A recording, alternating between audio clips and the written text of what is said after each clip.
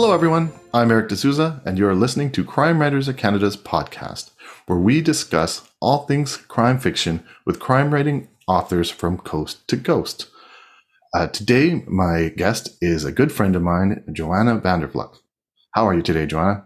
I'm good. I've been excited for this interview.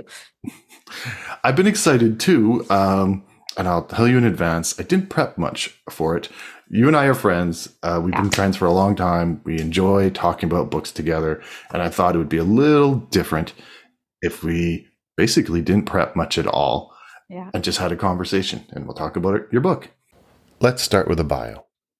Joanna's third novel in the Jade and Sage Time series, Spy Girls, will be released in March of 2024. I have to admit, I haven't asked her for an early access version of this book, so I'll have to wait just like the rest of you. I can tell you that I'm a big fan of her first two books. The Unraveling and Dealer's Child were both Canadian Book Club Award finalists.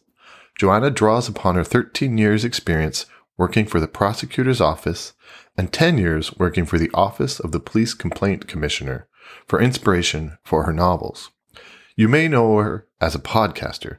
She's proud of her podcast, Sam Magazine, and many authors that she has interviewed.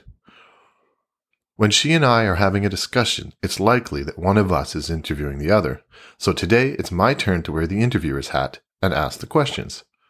Joanna, I know that you've recently retired. So how's retirement treating you? You're just sitting back and relaxing?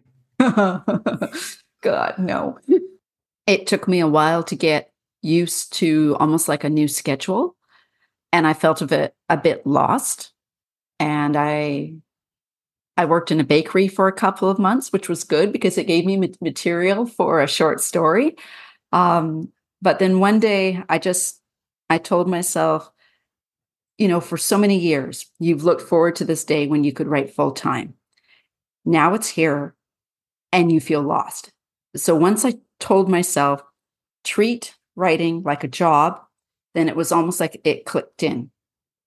So I start at 9 a.m., after I've looked after the dogs, we've done our walks.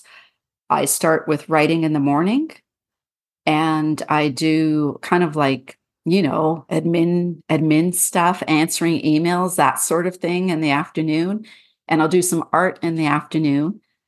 It's just recently when I've told myself, okay, and after dinner, you need to relax. Like, I am my own worst enemy in terms of a slave driver. There's stuff I could do writing wise for after dinner, but I just told myself, you have to relax at some point, So I tried to just read other novels or watch something on Netflix. We've been watching all about the Formula One racing on Netflix. And that's been really cool. So it's been good, but I've also have to teach myself to relax. Well, let's start with the books then. Okay. I can see you're taking it more like a business because I know the space between The Unraveling and Dealer's Child was several years and maybe a year and a half, 2 years between book 2 and 3 now. Actually, it was about 3. Has it been 3? Yeah. Dealer's Child came out in 2021. Spy Girls was ready last September, but I was given some advice to not publish it in September. So I was given advice by an individual who said that indie authors shouldn't publish their books in September or April because that's when all the traditional publishers publish books. I don't know. So I listened to the advice.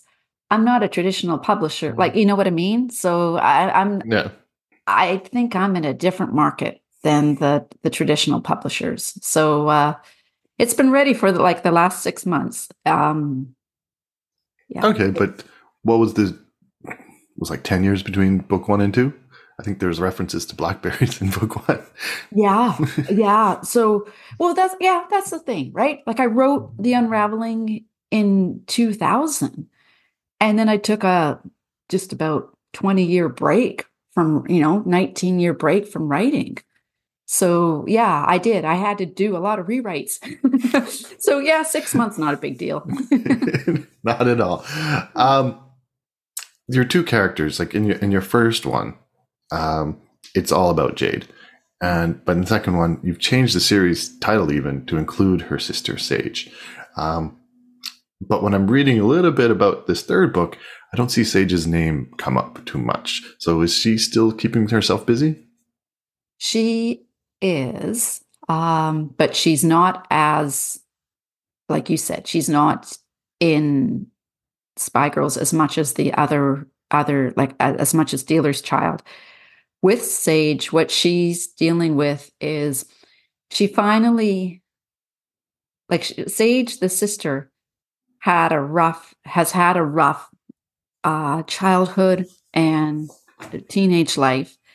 And in book 2, she finally found someone, and it made me, it was like, she found Jillian, and Jillian was sweet and bubbly, just the complete opposite of Sage.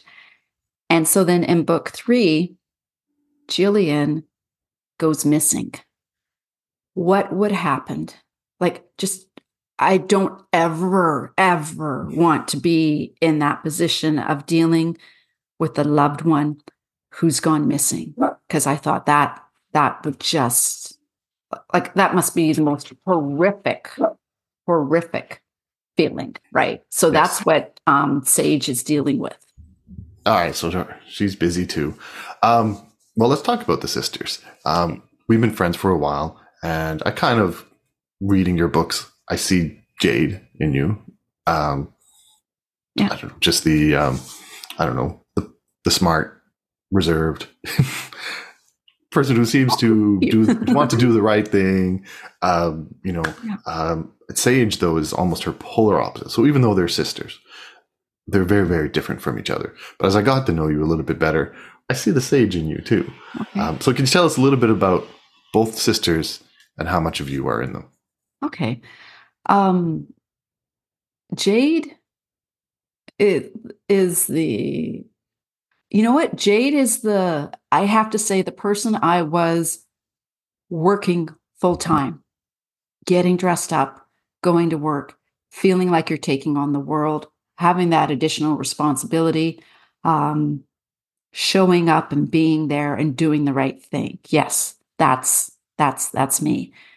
And with Sage, there's a line with Sage when Jade is trying to console her. There's a scene in Jade's office where Sage has brought her cell phone because Jillian has been leaving these really bizarre messages.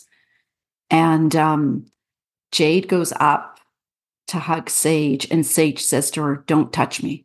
Like, just don't, because I will lose it."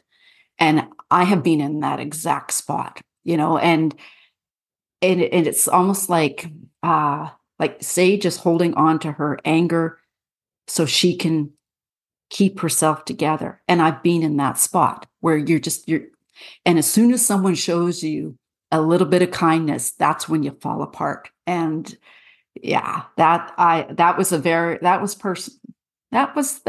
been in that spot with Sage, So I thought, okay, let's put it in here. Let's make this, you want these characters to be real, right? So my characters are messy, and I think there's a part of me that's like with it and confident, and then there's another part of me that can get kind of messy. Yeah.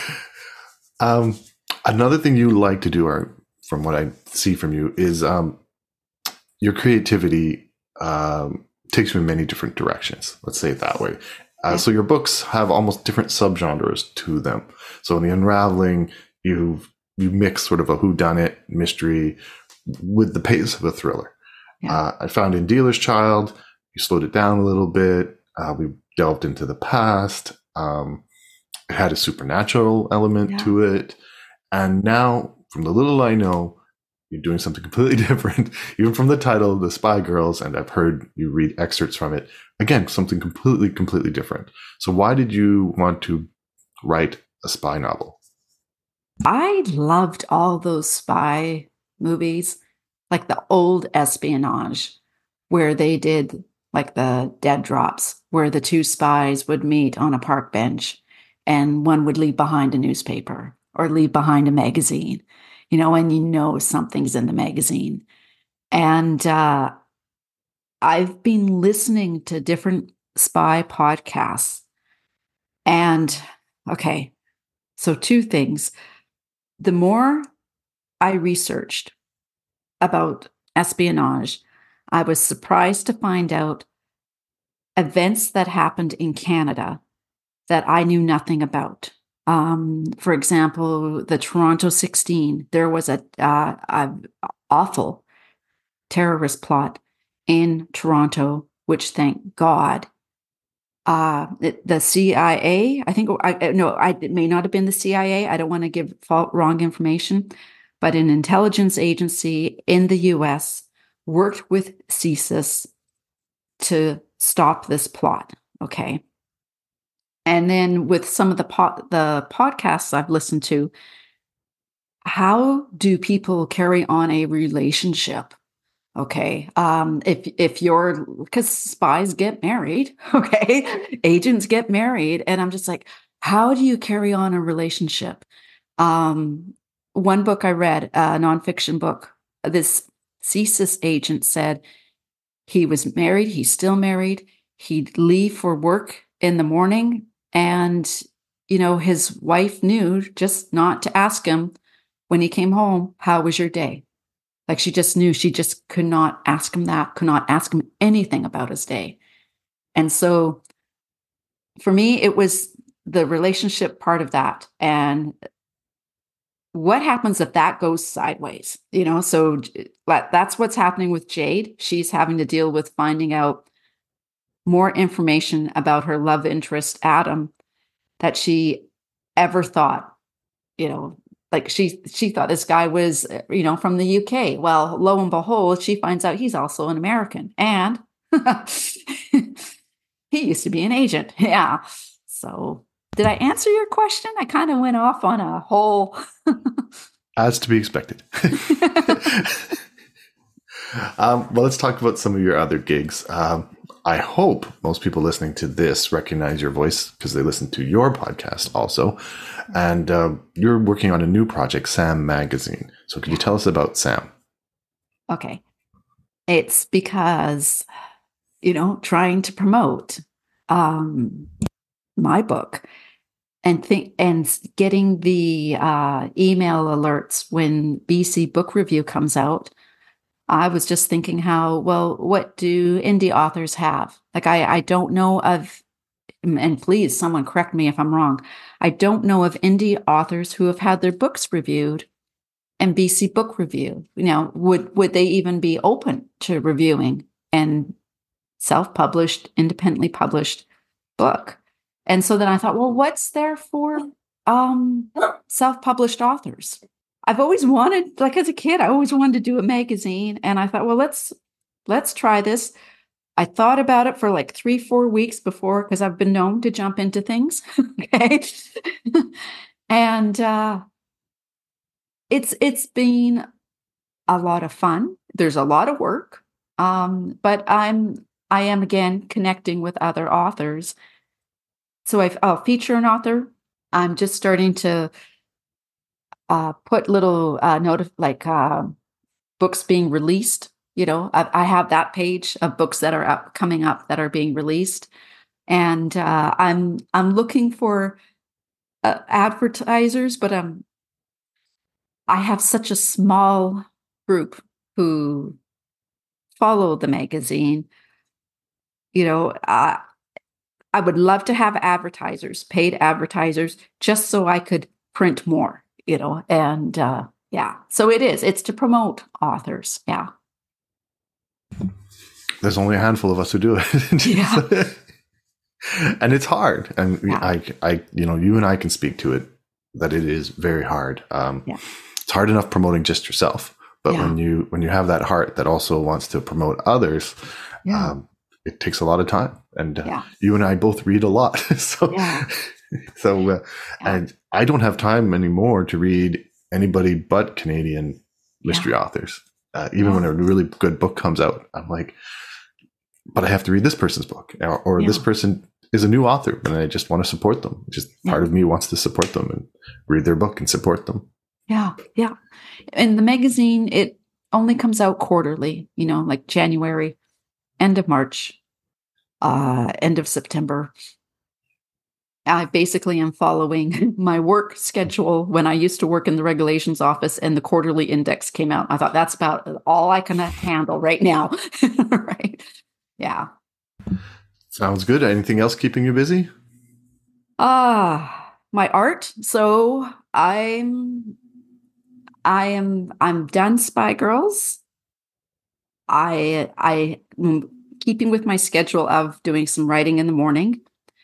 And I've been approached by Stella Harvey. She used to be the creative director of the Whistler Writers Festival.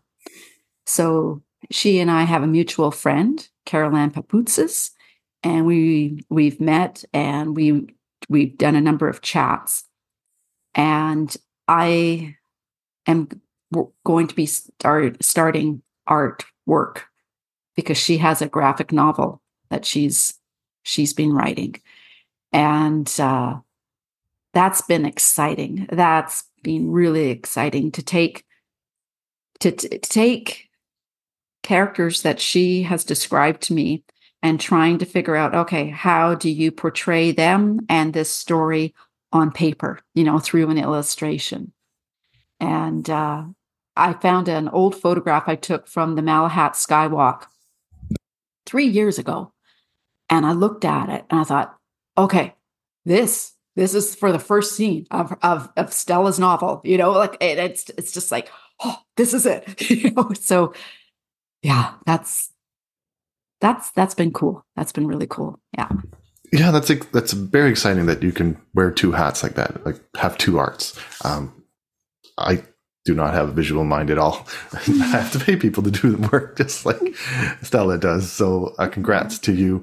If anybody wants to see your art, where should they go? My main website, the JoannaVanderVlugt.com. I do have a page that's titled art. And my Instagram doesn't have so much art on it as it used to, but I'm hoping to put more art on there. But that's where people will mostly see the motorcycle illustrations, is on the JoannaVanderVlugt.com. And some of the art I have been doing, I can't release yet. Like the Ladysmith Art Council here, they put out a call for artists to submit their art to do a 2-page comic in graphic style, 2-page spread of Vincent van Gogh. Okay. So it's this little goat named Vincent, and we had to pitch a story, And so I've been working on that and just figuring out how to write this story within 2 pages with like 8 little panels in each page.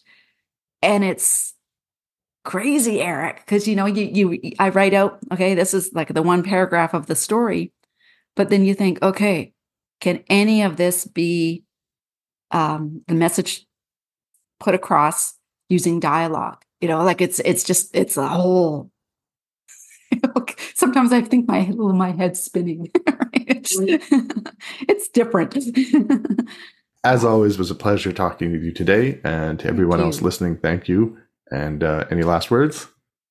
Thank you so much. I really understand the work and time commitment involved for you doing this, and I just thank you very much. And if people like a thriller novel, has some spy elements to it, sticky bombs, car chases, dealing with relationships, that's what Spy Girls is about. And it is available for pre-order on Amazon. Yeah.